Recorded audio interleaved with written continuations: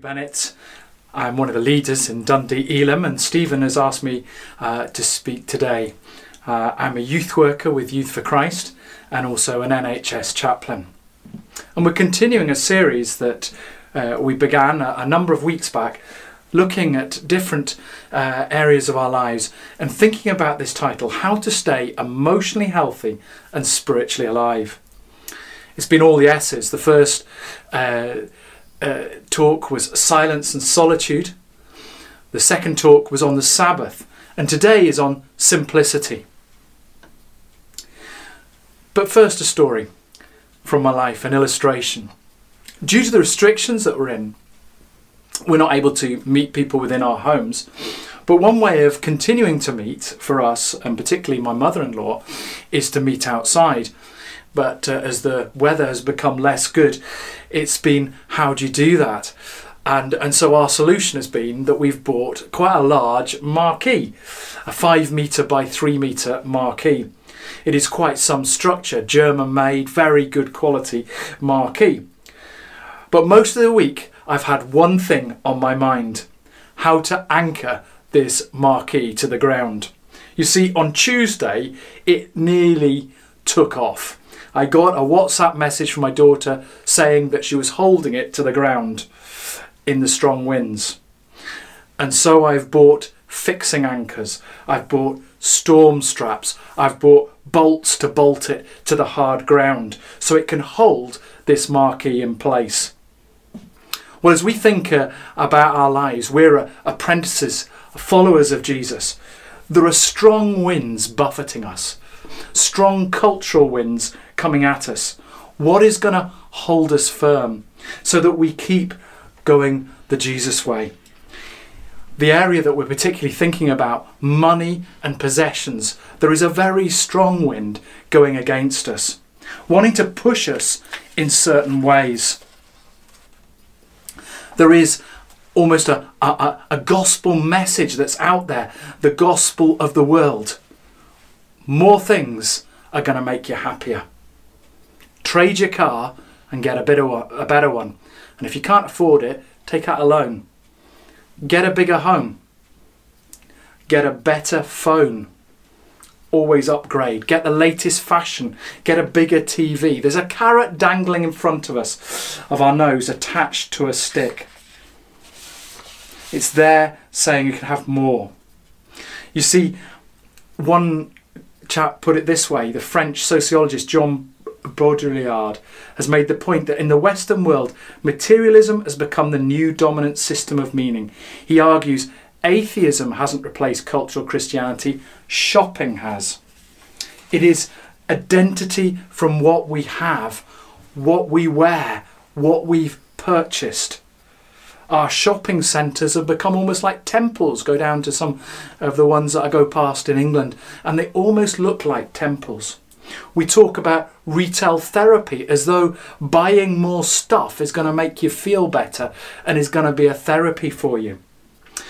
And when we go on the internet and social media, we can think that we're going on a free resource, but actually it's tracking you and your interests and popping up lots of adverts persuading you that this is what you should have, this is what you should buy.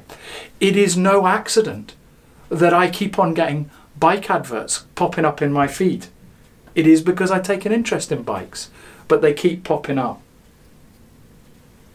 And so we live in this culture which is constantly saying have more. It hasn't always been that way. We've moved from an agricultural subsistence culture to this, and it's happened relatively quickly over the last few hundred years. And we've ended up in this time, post-war, where it's got accelerated more and more, a desire for more.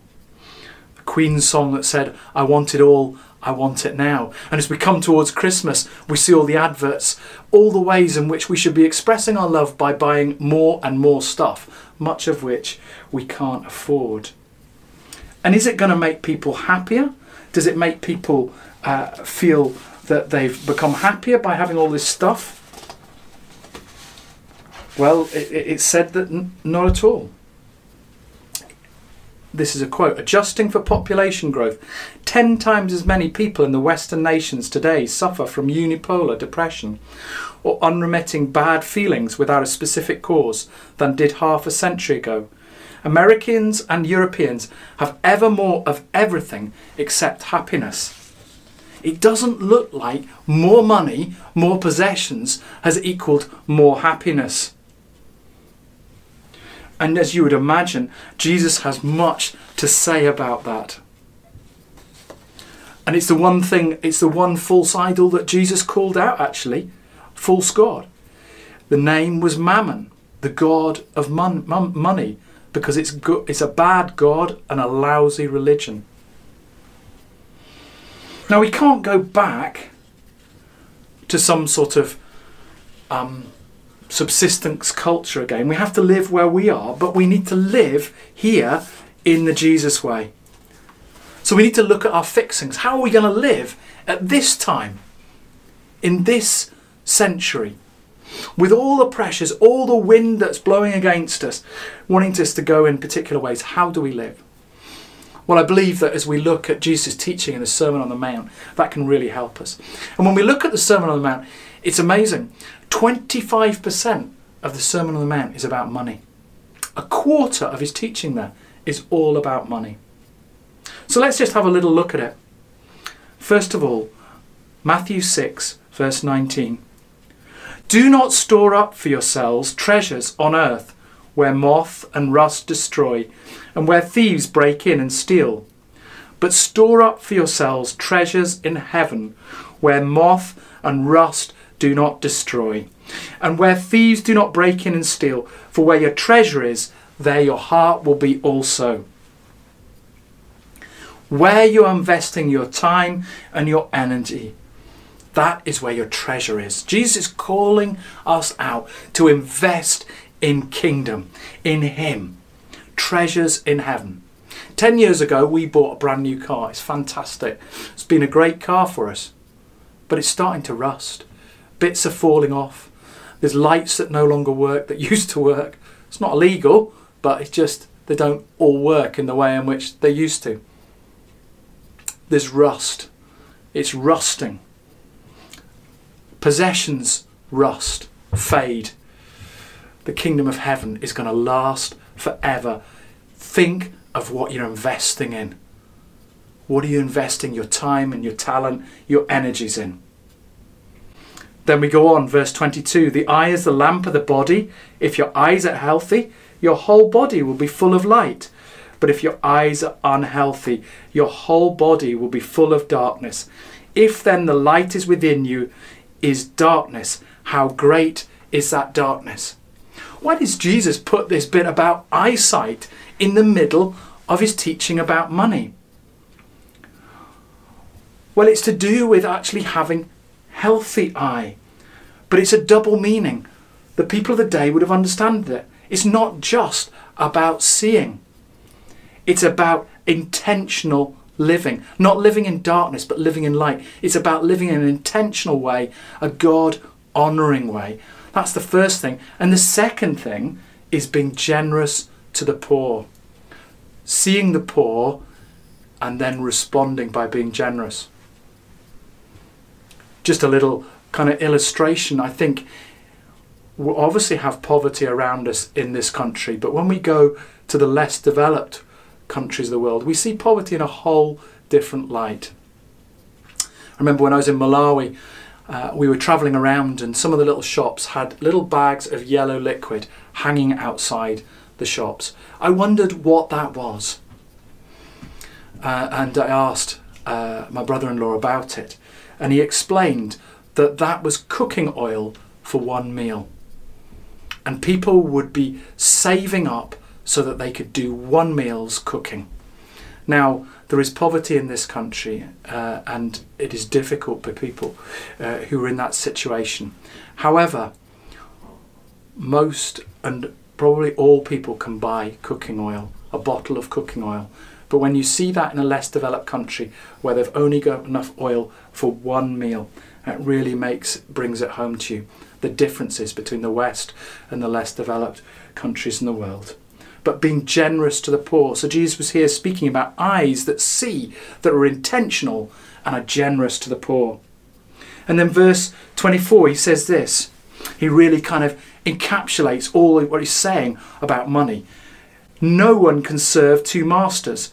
Either you'll hate the one and love the other, or you'll be devoted to the one and despise the other. You cannot serve both God and money. You cannot serve both God and money. You cannot serve God and the system. You have to pick. There's a choice. Jesus is making it starkly clear to the people.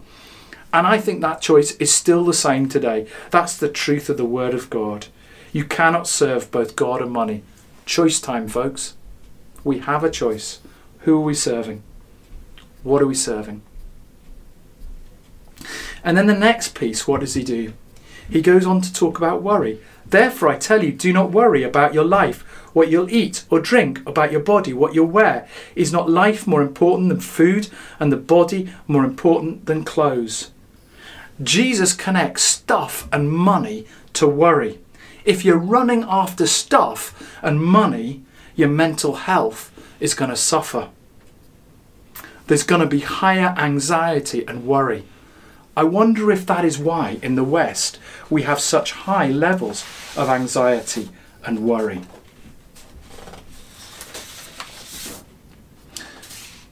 So 2 ways of living. Jesus or stuff. If you worship money, it's going to eat you alive. It's going to eat you alive. And what I'm suggesting today is the way of simplicity. Jesus' way. Simplicity. A choice to live in Jesus' way. Living with less. Living freely. Intentionally. Joyfully. Celebratory.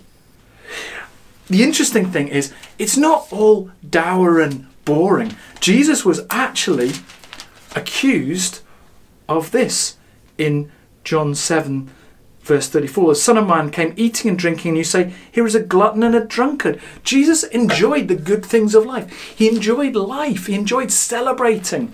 He enjoyed it hanging out with all sorts of people. He went to parties. So it wasn't that he was a killjoy against things and against enjoying things, but rather to live freely, intentionally living for God.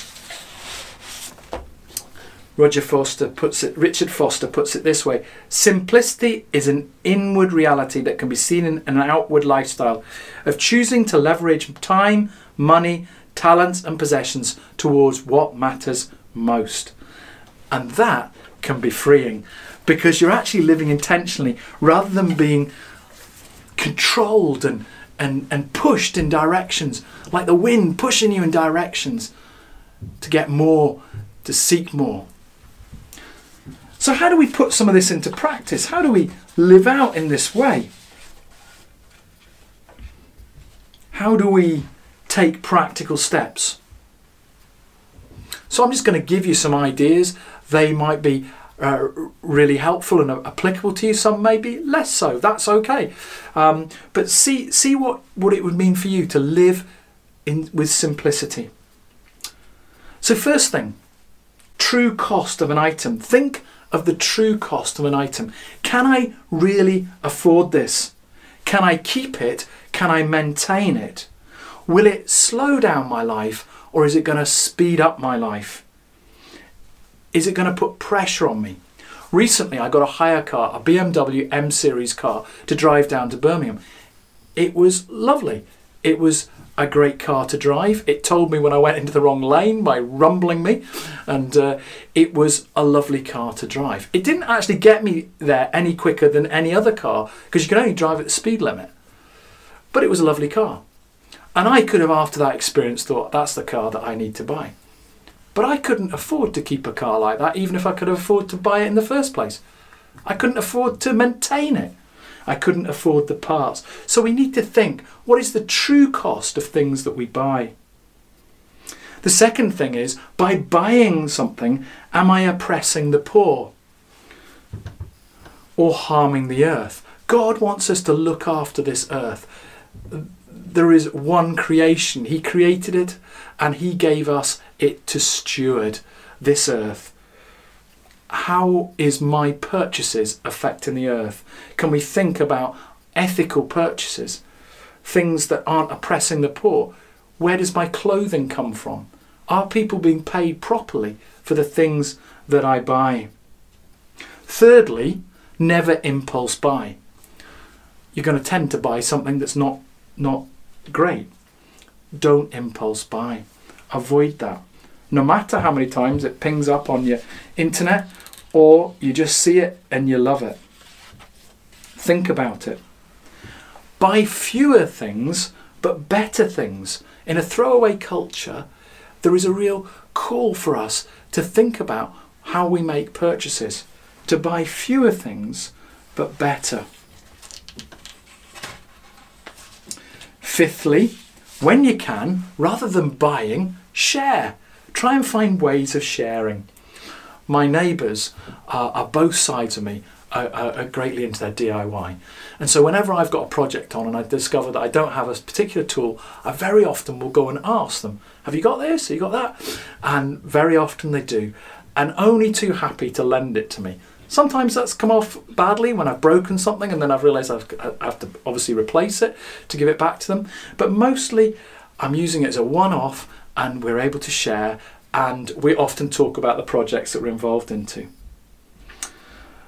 So when you can, share. Sixthly, get into the habit of giving things away. Be generous. Now, I'm not naturally generous, but I love getting into this and trying to really go after this, giving generously and graciously to others. Recently, our apple tree has produced a lot of apples, and it's been great just to give them out to our neighbours and to just share what we have, which is an overabundance of apples. But what's really interesting is when we give generously, it does something to our heart, but it also affects other people. And the other day, my neighbour said, could you use any of these tools? And he gave me a whole set of tools that he was just clearing out of his shed. Generosity spreads and can affect others, and kindness can be the result. So give away generously. Give of your time, your talents, and your money. Live by a budget. It's always good to do that. I'm not always great at doing that, but living by a budget. Stick to it, write it down, have it clear so you know what you're going to spend on certain things. And so then you can live by it. Eighthly, enjoy things without owning them. You know, during lockdown we realised that all around us there's so many things that we don't own but we can enjoy. I've never seen so many people out in the park walking around the park, enjoying what's around us. We don't need to own things to enjoy. Ninthly, it's simple pleasures. We can enjoy simple pleasures. A good coffee, a great piece of cake, a great bit of food. Or even in my case, and you might think me strange for this, a bike bell. I got a lovely bike bell that sounds fantastic. Simple pleasures. Or tenthly, call out advertising for what it is. It's selling a dream, an ideal, but it can't deliver on it. It's just a thing after all. Call it out for what it is. And finally, have a cheerful and happy revolution against the spirit of materialism. That's what St. Francis and his merry band of followers did. They had a revolution against materialism. Why not try it? Have a bit of a revolution against materialism. One of the verses that we're often, as I begin to come towards the end of this talk, that we often use and use it, and we stick it on our fridges maybe, or put it on our laptops, whatever, is this verse. I can do all this through him who gives me strength. It's Paul writing. And it's a great verse. And it speaks of God providing for us all the strength we need, which is brilliant. But actually, what's the context of the verse? The context of the verse is this. I rejoice greatly in the Lord that at last you renewed your concern for me. Indeed, you were concerned, but you had no opportunity to show it. I'm not saying this because I'm in need, for I've learned to be content in whatever circumstances. I know what it is to be in need. I know what it is to have plenty. I've learned the secret of being content in any and every situation, whether well-fed or hungry, whether living in plenty or in want. I can do all this through him who gives me strength. Paul had found the secret of contentment, that it wasn't in how much he had. It was in Jesus and in God alone. And it was him who could give him the strength to do that. And so for each one of us, it's so important that we learn. We learn contentment in God. We learn to mine that contentment that he wants to give us and live simply. Live simply. Build treasures in heaven and seek first his kingdom. So have fun of thinking how you can live simply, how you can live in a way that puts Jesus first, so that the storms that are around us aren't pushing you in ways that can cause us anxiety and trouble, but rather we stand firm and we live by his values, by his word, in a way that we have more contentment, more freedom to be all that Jesus wants us to be. Let us pray. Lord God, I thank you for each one watching this, that you love us, that you care for us so much, that you want us to live for you and to live basing our lives on you and all that you give us. Lord, we thank you for your kingdom. We thank you that it's an eternal kingdom, that it does not rust, that it does not fade, and that those of us that know you know that we will be forever in your kingdom. We thank you for this. Amen.